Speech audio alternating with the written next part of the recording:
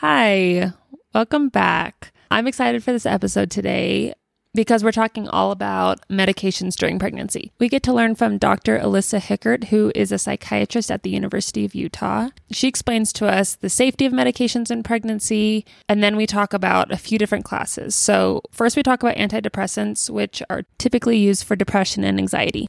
Then we talk about mood stabilizers, which are often used in bipolar disorder. And then finally, we talk about antipsychotics, which are used in people with schizophrenia, bipolar disorder, and even for sleep during pregnancy. If you are not taking medications within those classes, those portions might be really boring to you, but I do think there is value in listening to the whole episode because she offers more general advice throughout it.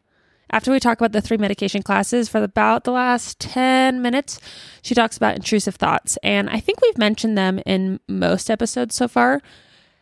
And I think that's because it can be really, really helpful to know that you are likely to have them. If you can be educated about them before you have children, then when they happen, they'll be less surprising to you. Also because, like I say in there, up to 100% of people have them. I think that might be it. Let's get started.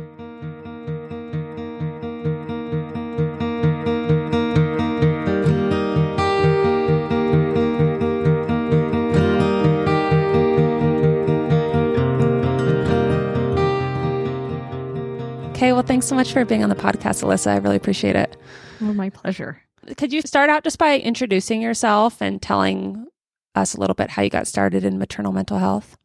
Yeah, my name is Dr. Alyssa Hickert. I'm a board-certified consultation liaison psychiatrist, which means I work as a psychiatrist, but mostly at the intersection of medical problems and mental health problems. So I reside in a workspace mostly in medical hospital systems, not like a psychiatric unit. And that comes together really nicely with reproductive or perinatal mental health because we're seeing women at a period of time in their lives really driven by this new medical diagnosis, pregnancy, and then talking about the ways in which it's affecting their maybe pre-existing mental health diagnoses or the way pregnancy brings on new mental health problems for women.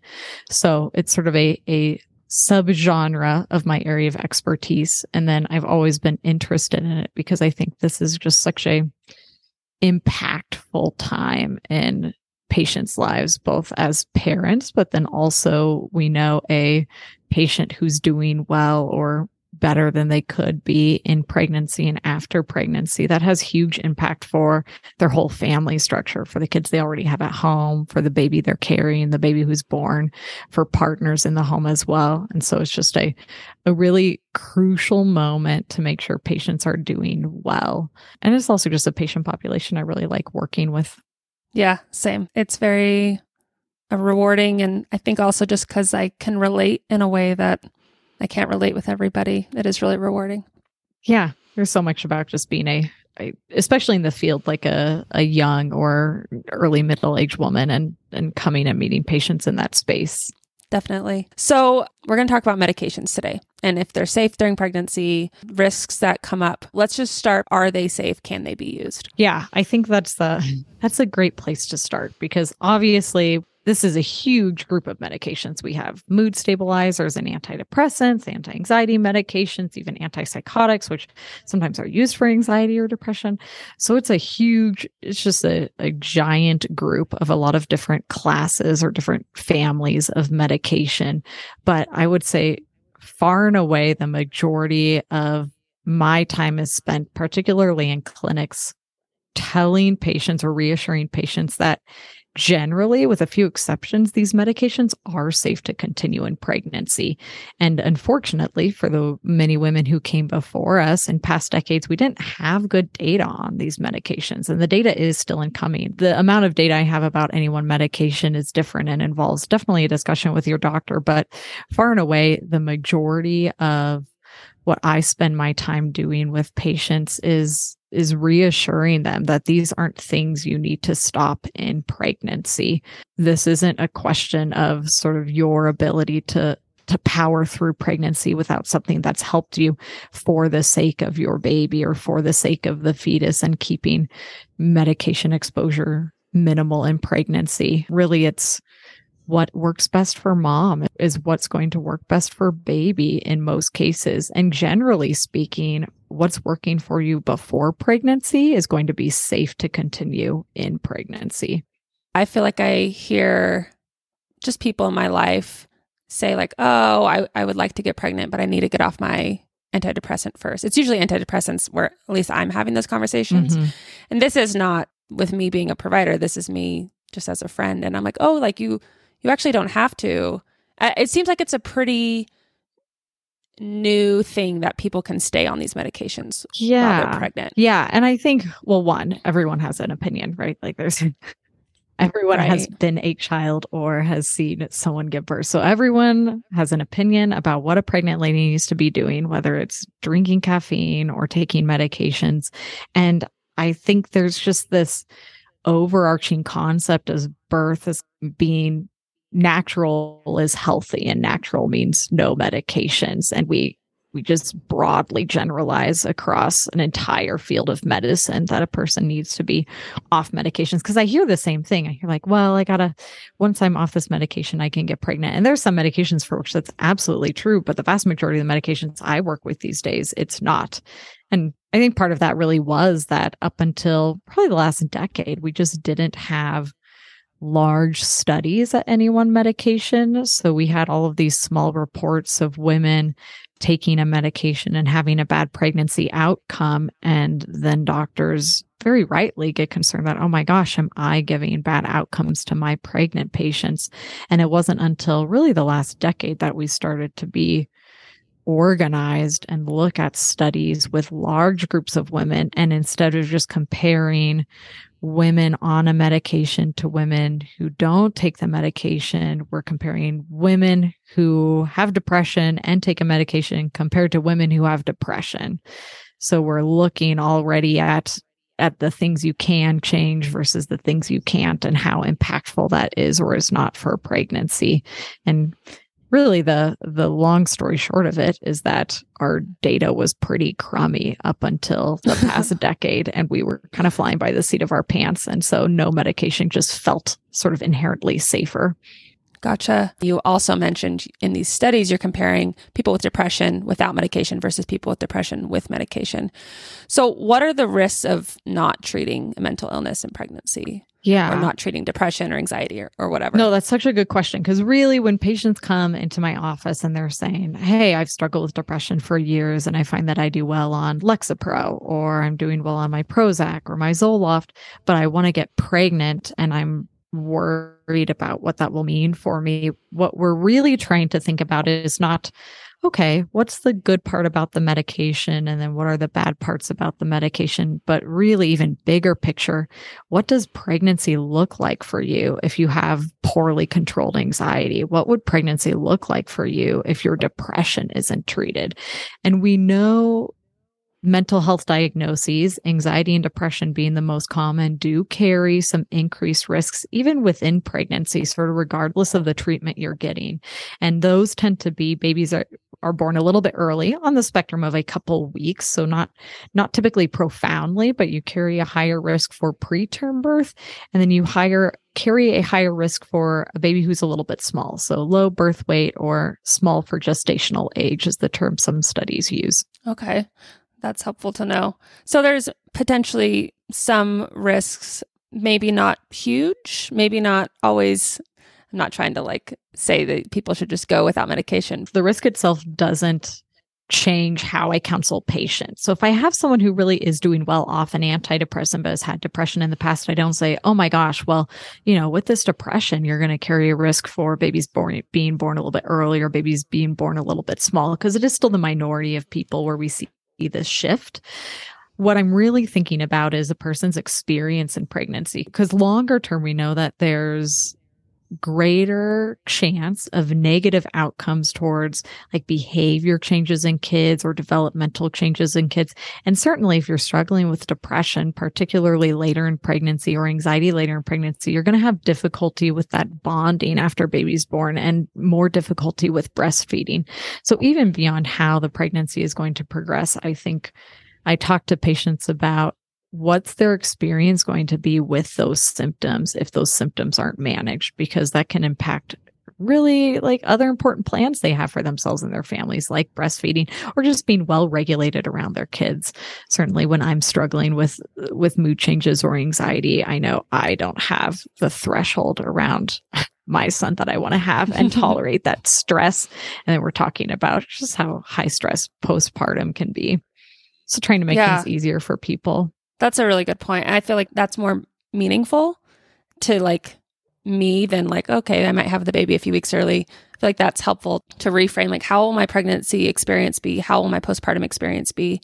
Is it better to prevent some of those issues by being on medication throughout my pregnancy instead of having to deal with it once they're more difficult, you have less time, you're not sleeping. So yeah, that's a really helpful reframe. That's such a good point too. Like it is so hard for us to catch those symptoms, especially by the time I'm seeing someone and their depression has come back or their anxiety is really, really exacerbated, has gotten so much worse in the postpartum.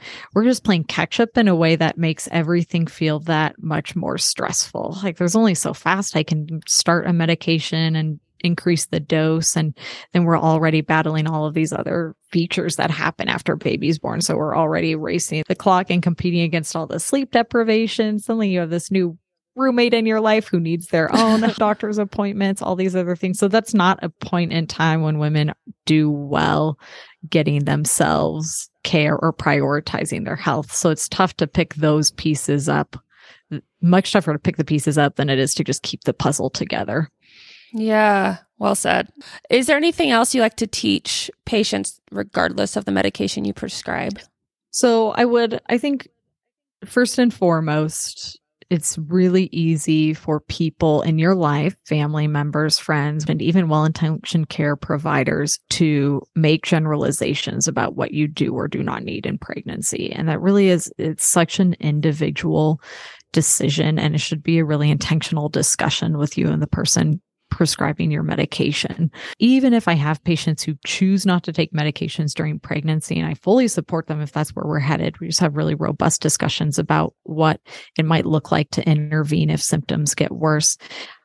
Having really explicit discussions with your support system about how they can be supportive goes a long way. And for most of the disease processes I treat, depression, anxiety, bipolar disorder, maintaining sleep in postpartum is just huge. So for almost all of my patients, as tough as it is, I will counsel them to try and get 5 consolidated hours of sleep. If that means pumping or supplementing with formula so that a partner can take over one feeding session. So baby's still eating those like every 3 hours that they're supposed to eat, but you can get a not solid. I don't count 5 hours as a solid amount of sleep, but it really is like a uninterrupted period of sleep that also does wonders for maintaining symptoms. I think that is so important, and you really do have to rely on that support system in order to do that. Do you have any recommendations for people who don't maybe have a partner who's living with them? Oh, it's so hard. Just giving yourself grace and acknowledging planning goes a long way, and then acknowledging the plan is inevitably going to break down, and we just have some goals we're setting, and we're going to work with those as much as we can, and giving ourselves grace when there are balls we have to drop in the vast juggling that you'll end up doing postpartum. Yeah, I think that's good. Don't approach it perfectionistically. Like, I have to get these 5 hours or my mental health's going to unravel. It's like, that's a goal. And if it doesn't happen, it doesn't happen. Yeah. These are just things outside our control. We're going to aim for the best, but no one's ever going to hit 100%. If you're so anxious about getting the sleep that you just make your anxiety worse, then we're moving in the opposite direction. Yeah, definitely. Good point. Let's go through like the 3 different groups of medications we're going to talk about. So we'll talk about antidepressants, which treat depression and anxiety mostly, mood stabilizers that typically treat bipolar disorder, but can be used in other things. And then antipsychotics, which is a very poorly named group of medications that can be used in bipolar disorder, schizophrenia, treatment-resistant depression. So let's start with antidepressants. What do you like to teach when you're prescribing these medications? What information are you going over? What data do you explain? Yeah, thankfully, antidepressants of all of these sort of families of medications have the most data to date. And we have some really large studies that look at this family of medications as a whole. And we can say some really reassuring things to parents to be, which is what I always like to start with, which is that we don't see any increased rates with antidepressants for increased rates of miscarriage or difficulty conceiving or increased rates of infertility, no increased risk for congenital malformation, so birth defects. And then the things we do worry about either happen incredibly rarely to the point that they're difficult to study, or are rare but generally don't require significant intervention. And so they don't usually guide us away from prescribing these medications if they're helpful. And when I talk about those two things, what I'm really talking about are two things in particular are associated with antidepressant use in pregnancy. One of those is called persistent pulmonary hypertension of the newborn. It's abbreviated PPHN. And this is a tough thing to talk about because it's so rare. So that's the good news. It's a rare occurrence where the blood pressure in the lungs is high enough that it can cause difficulty with oxygenation into other parts of the body. So it's a big deal, but it's so rare that it's difficult for us to study. And that means we know there's some association with antidepressant use, but it still remains unclear to us if it's linked to the medications explicitly or if there's actually something about people with depression or anxiety that we're not catching in that data. If perhaps people are smoking cigarettes in pregnancy at higher rates because of poorly managed depression, anxiety, for example. And it's just so rare that it's tough for us to get a really good study where we look at women with the medication who are identical to women not taking the medication and say explicitly what's happening with this PPHN. We do know that it's rare where we're talking about an increase of like a couple cases out of 1,000. So the increase itself seems significant in that we're talking about, oh my gosh, we're going from like 1 or 2 cases out of 1,000 to 3 or 4 cases out of 1,000. But again, it's still so rare. It's tough to say one way or the other. I talk to patients about it because if you Google, you're definitely going to hear about it. You're going to have some awareness of these things. But there hasn't ever been a point in time where that discussion with a patient has really changed the plan we have around their antidepressant. And just to clarify, so this happens in the newborn. So like right after delivery, there might be, is that right? It's not anything that happens during the pregnancy. Correct. It ends up being diagnosed after baby's born. Okay. The other piece I talked about, this idea of something that might require brief intervention. We have a concept of what's called a neonatal adaptation syndrome. It has a couple different acronyms, but NAS is one of the ways it's one of its acronyms. Is that a right word? Yeah, one of the acronyms. One of the acronyms for it. It goes by a couple other synonymous names, but we think of this as sort of an abrupt discontinuation. If we know there's some sort of exposure to an antidepressant for the baby in utero, for the fetus when they're born, there's sort of an adjustment period. We see these last hours, days, in rare cases up to weeks.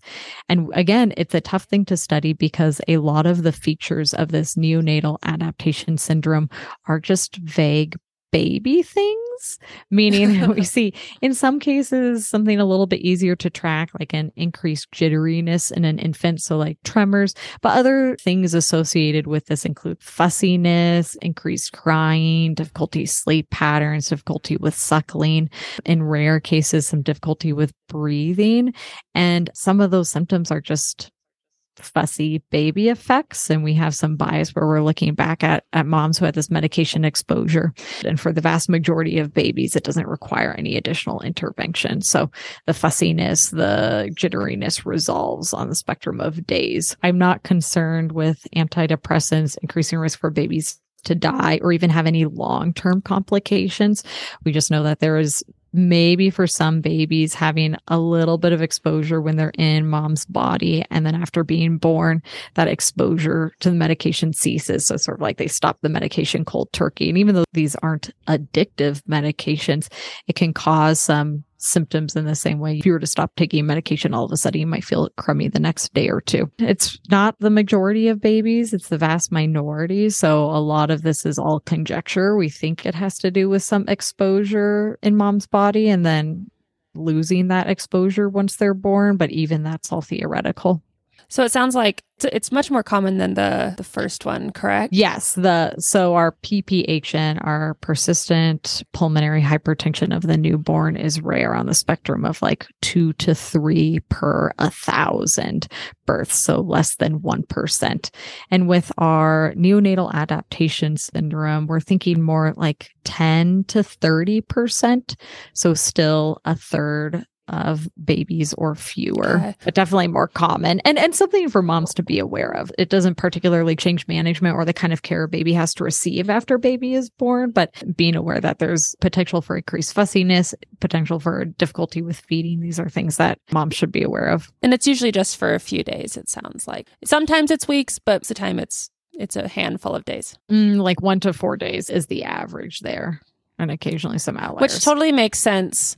Yeah, I've withdrawn from Zoloft before, and I was pretty fussy. Right. Too, we don't know explicitly that that's what's happening, but I think that's what makes sense because these are symptoms that baby experiences once they leave mom's body, and it goes away spontaneously without any interventions. It stands to reason that in the same way, if you skip a couple doses of your antidepressant, you might feel crummy, and not everyone does, but a strong minority of people will say, "Oh, yeah, I forgot my Lexapro today, and I'm feeling a little headachy." Yeah. Okay. Anything else about antidepressants you like to go over? I think those are the highlights. The big message being these are medications that don't carry significant risk across the board. And so really thinking about how they might be useful to you. And if you choose not to take the medication in pregnancy, absolutely, that's a useful decision to make as well, but having a plan if you find that symptoms come back and making sure you're in regular communication with your doctor so you're not waiting until symptoms get really bad to start treating it. I am a reproductive psychiatrist, and this is me painting with a broad brush across classes of medications. You should be speaking to your doctor about your specific needs. Someone who has struggled with depression once or twice in their lives and taken a medication and had their depression resolve spontaneously is a very different discussion for me with that patient compared to a patient who comes to me and has had terrible suicidal thoughts every time they're not taking an antidepressant. Like, very understandably, those are different risks that we're weighing in each of those cases. So this is my big picture, but make sure you're talking to your doc. Yeah, thanks for clarifying that. Everyone's situation is different. It's helpful to know the information, but it's also really important to talk to someone who knows your situation. It should always be a shared decision with you and your doctor. And if you have someone else in your life who says, well, I stopped Zoloft in pregnancy and I was fine, like, more power to that person. But we also don't know what their anxiety or their depression looked like beforehand. Yeah, apples and oranges. Everyone's different. Okay, so let's move on to mood stabilizers. What do you like to teach about those? Mood stabilizers. Mood stabilizers is a big, broad family of medications, and some of them are anti-seizure medications that also have some mood stabilizing properties. Some of them, like lithium, operate only as mood stabilizers. Probably the two I see prescribed most often in pregnancy are lamotrigine and lithium. So I'll talk about both of those briefly, but again, it gets into some more nitty-gritty details, and so I'll try not to bore everyone who's not on those medications. Yeah, just like skip a few minutes if this is boring. Fast forward. So lamotrigine is an anti-seizure medication that also has some mood stabilizing properties in it. The data that we have around it in pregnancy is all generally very reassuring. With lamotrigine, same sort of thing with our antidepressants. We don't have any data that suggests there's increased risk of formations for babies who are born, no increased risk of infertility or miscarriage. But lamotrigine is actually the seizure medication that we use in a lot of pediatric cases. So it's well tolerated, and we don't have any concerns for lamotrigine specifically as increasing risk for babies long term. The problem with lamotrigine is it's a wonderful medication, but it isn't a heavy hitter when it comes to controlling bipolar disorder. Our mood stabilizers are the medications we use predominantly to maintain normal mood in the setting of bipolar disorder. And bipolar disorder, unfortunately, even beyond the risks we see with depression or anxiety in pregnancy, bipolar carries with it some pretty gnarly stuff if it's undertreated in pregnancy. So in addition to maybe some smaller babies or born a little preterm, we know that there's also increased risk for C-section. There's increased risk for preeclampsia. We think there's increased risk for antepartum, so before birth bleeding in moms. So it carries with it definitely reasons to be concerned. And all my patients with bipolar disorder get closer care and more frequent contact during pregnancy. The other tricky part is if you are someone with a bipolar disorder, then you probably know that unlike depression alone or unlike anxiety alone, you really can't be going off and on your medications based on when you feel well. That's like a big difference with our bipolar disorder versus a depression. I have a lot of patients with depression who, once they're well for several months, will stop their antidepressant and can even be off their antidepressant for years and not experience those symptoms. Bipolar disorder is a different animal. And we know for women who stop their mood stabilizer in pregnancy, they have an 85% chance that they're going to have a mood episode in pregnancy. And that risk probably increases even more. Wow. Yeah. It's a high enough number that it's only with great trepidation. It's only with a lot of caution and some really thorough discussion with a patient that we would choose not to continue a mood stabilizer in pregnancy. Wow. Yeah, that's really helpful to know. So lamotrigine's not great for, you said. So lamotrigine, if you're stable, lamotrigine is an awesome medication, but it's not a heavy hitter if your symptoms are more sort intense. of rearing back. Okay. Yep. So the majority of patients I see, if they are taking lamotrigine also during pregnancy, will end up with some extra coverage of their symptoms. And it usually ends up being with either lithium or a newer antipsychotic.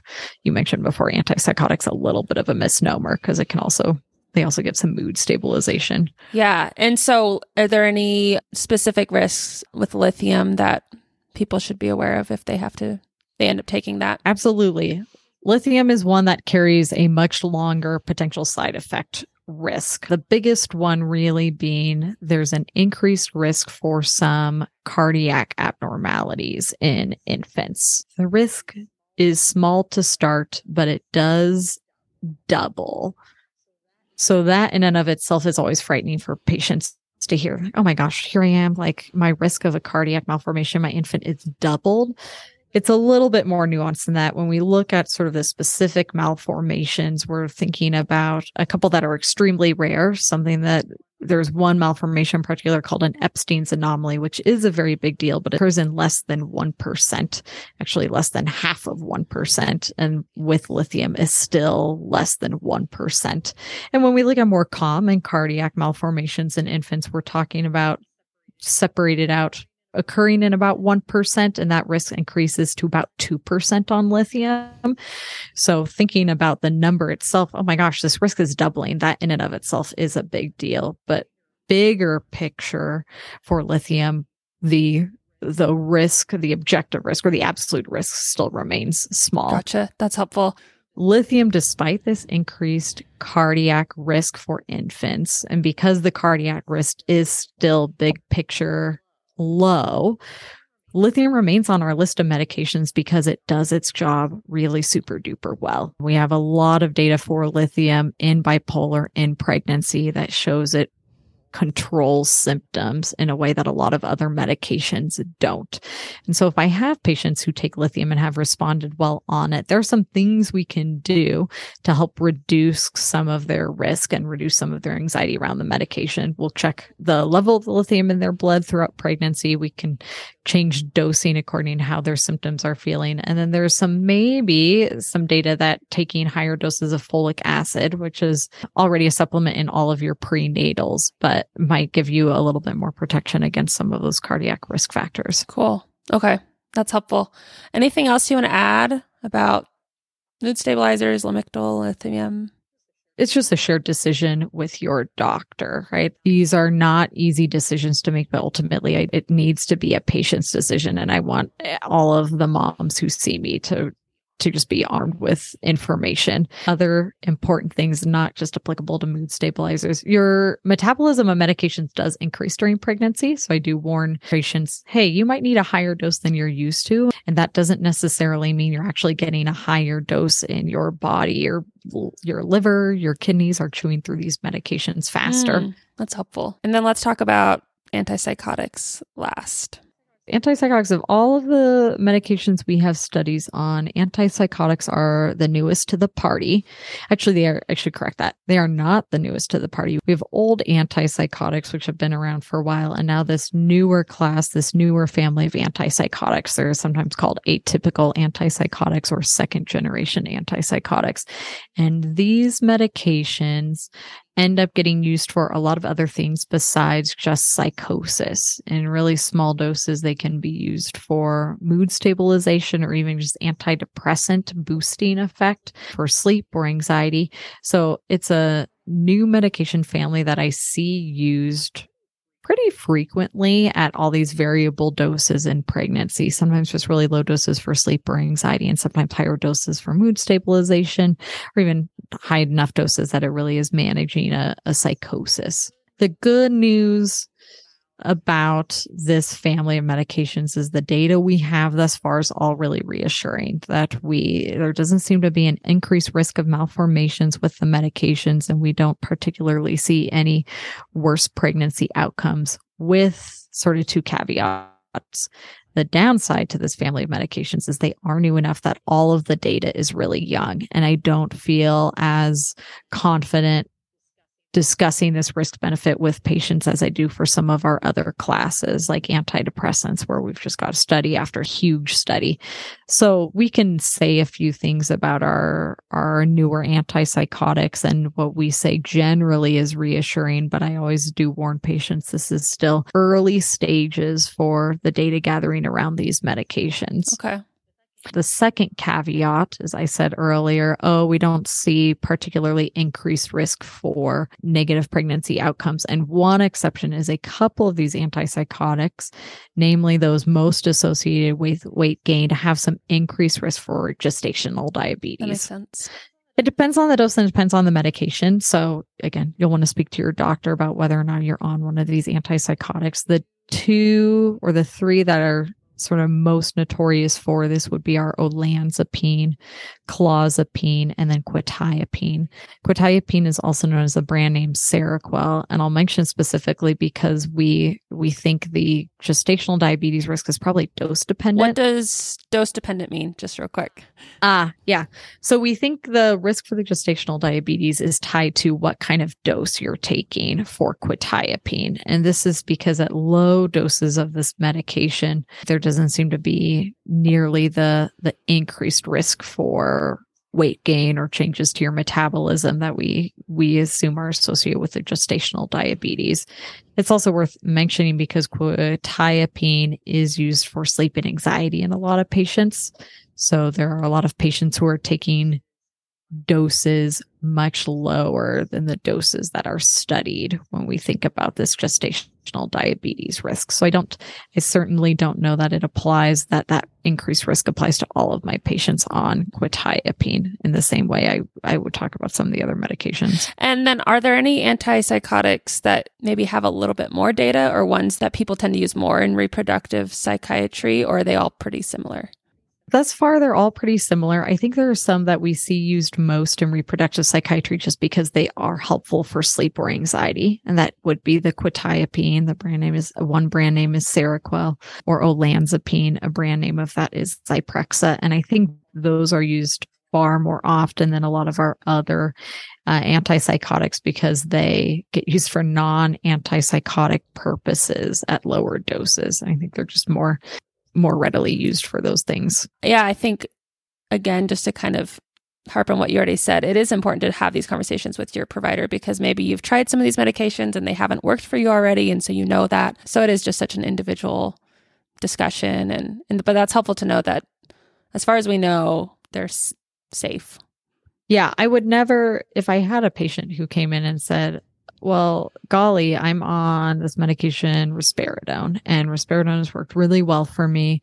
But I heard your podcast and I hear that quetiapine might be safer, or maybe has a little bit more data. So I'm interested in switching. And my, of course, first question to that patient would be, well, have you tried quetiapine before? And if the answer is yes, and it wasn't helpful, then we are getting nowhere turning back to that medication, because although it might be quote unquote safer based on the information we have, it's not safer big picture for this patient because it's not helpful. So then I'm just giving a patient a medication that doesn't help them and potentially if symptoms come back and then be exposed to a medication that's not useful. Yeah.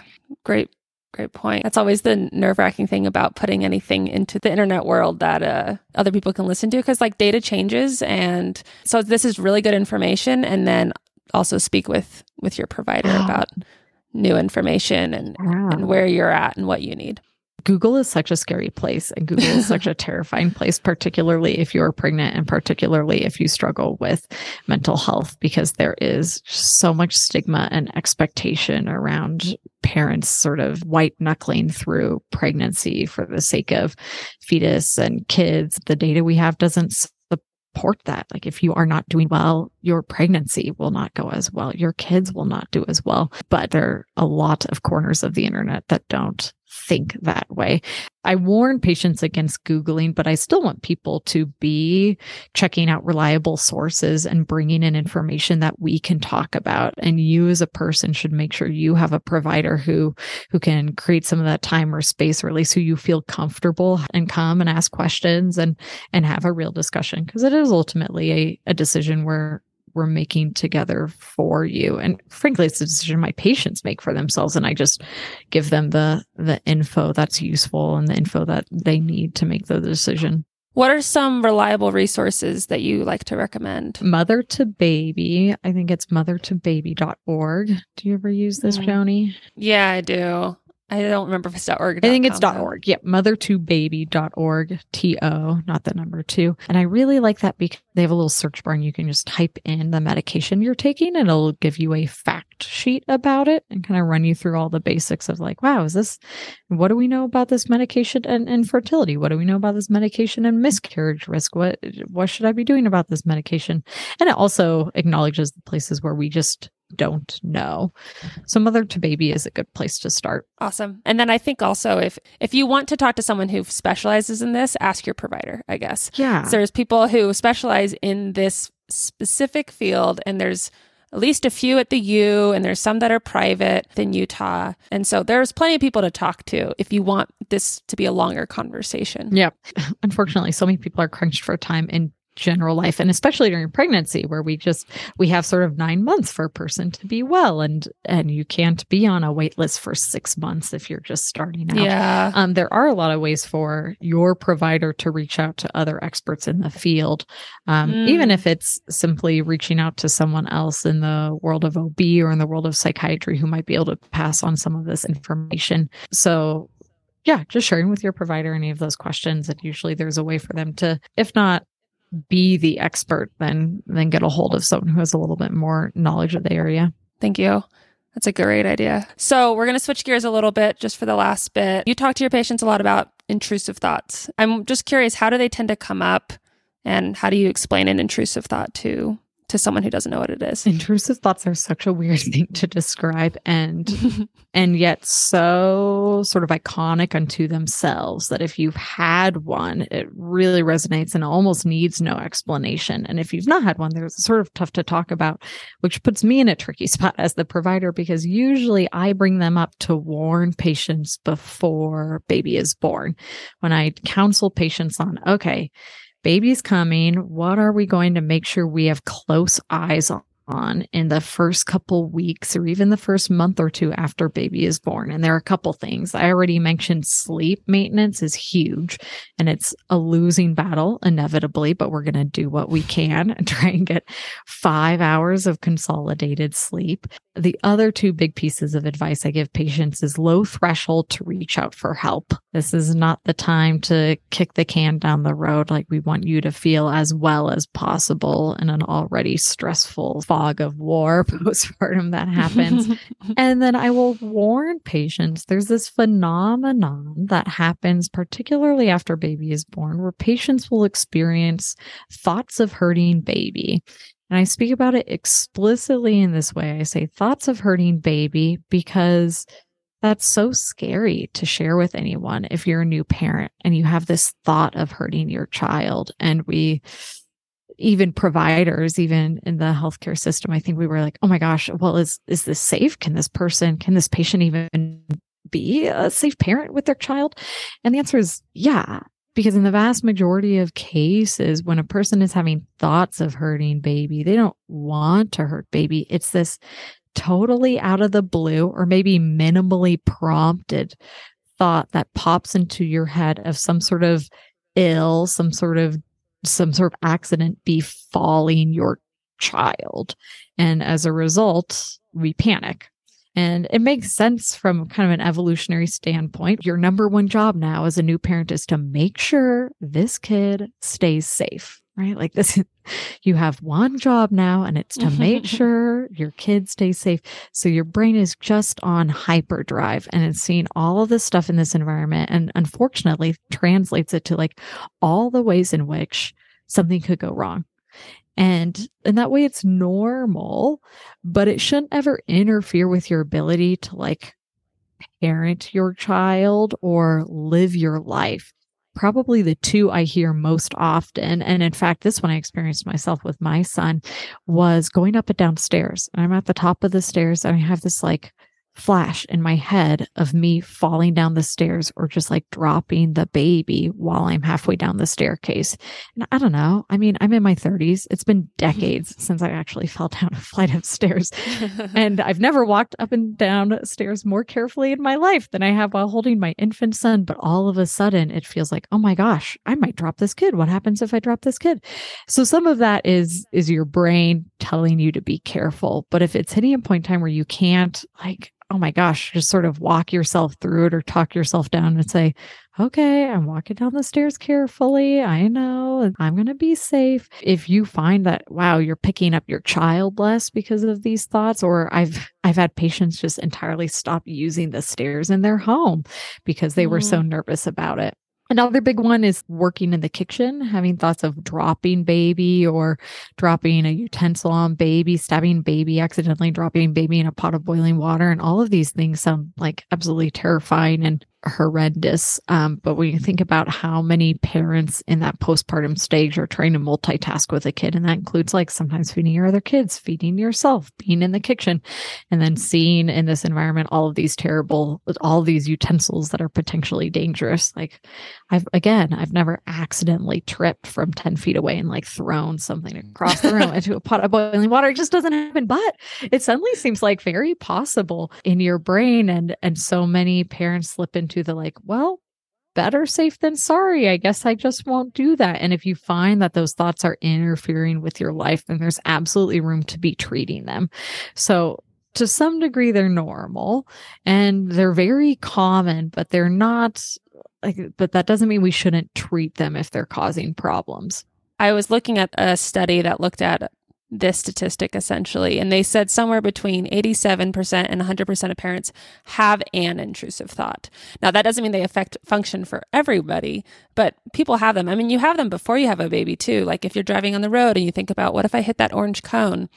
Would it fly off? Or like, what if I do this? Like you have these thoughts, you don't act on them, and they don't seem as scary maybe because there's not a baby involved. Yeah, that's such a great way to put it. We all have those random thoughts like, what if I did something outrageous right now? What if or something dangerous more often than not? And it's sort of there and gone, and we just chug along with regular life. But when it's a thought about the new person in your life whose safety and responsibility is entirely your responsibility, then it starts to carry a lot more weight. And if you can shake it off, awesome, fantastic. And if you can't, it's absolutely reason to talk with your doctor. I totally believe that statistic that nearly 100% of people experience an intrusive thought. And I definitely don't see that same number of people report those thoughts to me. And I think there's just a lot of stigma around it and worry that, oh my gosh, my doctor or my husband or my wife is going to think I'm a bad partner or bad parent because I'm having these thoughts. What was also interesting is though 100% have those maybe more accidental thoughts, it said like 50% of women have thoughts of purposely hurting their kid, but they don't want to. But it's like, but what if and they can be pretty contagious, so I don't need to be specific, but like these thoughts of what if I purposely hurt my kid in some way, that they're pretty frequent too, but people don't share them. Maybe because they don't they're not bothering them, which is excellent, but maybe also just because they're scaring them when they have the thoughts and they think they're going to do it, which they're not most of the time. Yep. That's such an important caveat, right? This idea that so many parents are having thoughts of intentionally hurting a child, but they don't want to. And they're so like the thought in and of itself is so scary or repulsive or repellent that parents don't want to like talk it into existence by saying anything, or they just feel so terrible about it that they don't want to share. And we just need to be creating more space for that nuance and understand that we don't actually have control over every thought that comes into our brain. And unfortunately, if we come from backgrounds that were unsafe to us as kids, we've learned the hard way that there are a lot of environments that are unsafe, and our brains then are going to be extra tuned up to that anxiety and that fear. Yeah, that's a really good point. Are there any last pieces of advice you'd like to offer? No, I mean, I think I've covered. You got it all. Man, I've done a lot. Probably the highlights are don't write off your medication just because you want to get pregnant. It's your decision and there's space to make that choice, but just make sure you're doing it informed and give yourself grace to be healthy. Truly, what is best for parents in almost every case is going to be best for the infant when we think about treating all of our medical conditions in pregnancy. I want to reiterate you saying having a low threshold for reaching out for help. And whether that's, I'm guessing did you mean like more provider help, or did you mean either way? Any help? I'm speaking specifically about providers because I want you to call your doctor if you're worried and not wait until the last minute until something's like really dire. But sharing your needs with the people around you earlier rather than later is going to get you a lot further too. I mean, I am the person, even though I wouldn't be bugged by it, I'm always worried about bugging somebody. To ask for it when you need it. And so I think that's just a really good point to bring up. I appreciate that. Thank you so much for your time. This has been so great. Hopefully made everyone a little less frightened to think about continuing medications in pregnancy if it helps them stay well.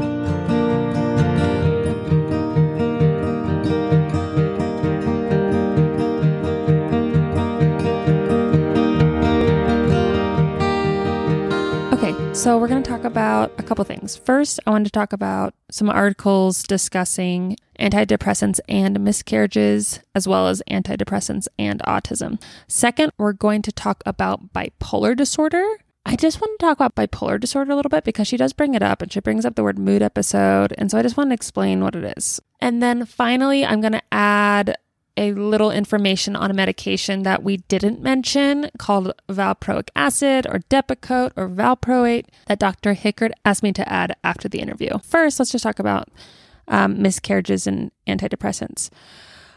So when I was looking for literature, it was actually concerning at first because I was finding some studies that said there was increased risk of miscarriage with antidepressants, and I'm on one. I was like, oh, this is not what I have learned at all. So I kept looking because I'm like, I don't think this is actually accurate. I started looking for one of those studies of studies that I referenced in a previous episode. So I found this systematic review and meta-analysis. It looked at 26 studies, and the total sample included 5.4 million individuals. So a lot of people. It first showed that people on antidepressants appeared to have a higher risk of miscarriage compared to unexposed individuals from the general population. However, this is the important part.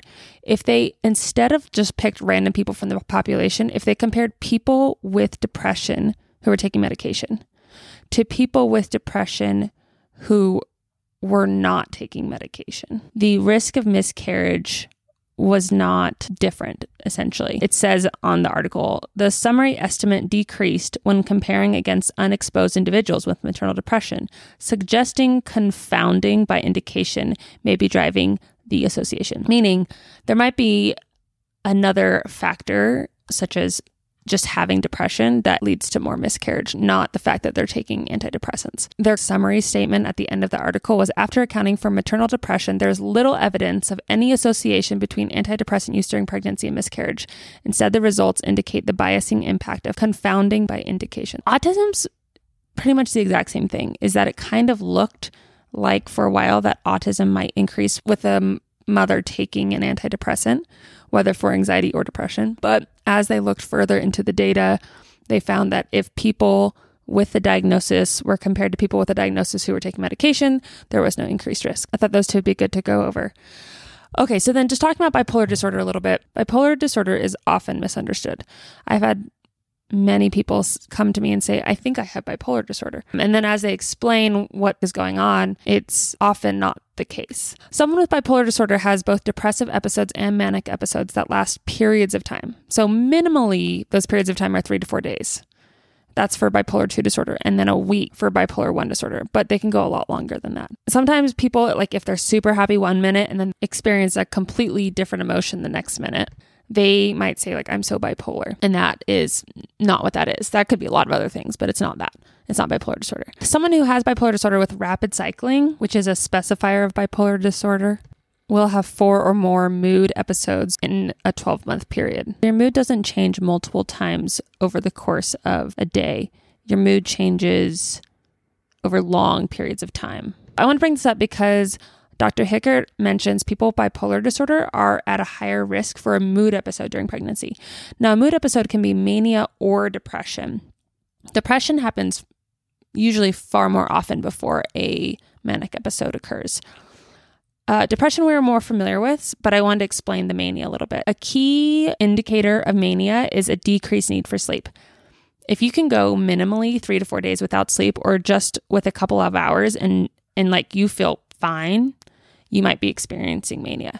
Many people who experience mania kind of feel like they have bonus batteries. Like they can just go. There are other symptoms that go along with mania, but remember, these occur at the same time and they last more than just a few hours or a day or two. Oftentimes when I'm asking people these questions, because we always screen for bipolar disorder, regardless of who you are when you come into a psychiatric evaluation, they think like, yeah, I've had times where I didn't need sleep. And then like when you dig a little bit further, you find out like they were having a really good day. They were having a lot of fun with their friends. They were really anxious for a couple of days and they had a difficult time sleeping, but they still felt tired. Other symptoms, they might be more talkative than is usual for that person. So if someone's really quiet, more talkative for them might be how much you talk. But if someone talks all the time already, then they might be talking 100 miles a minute.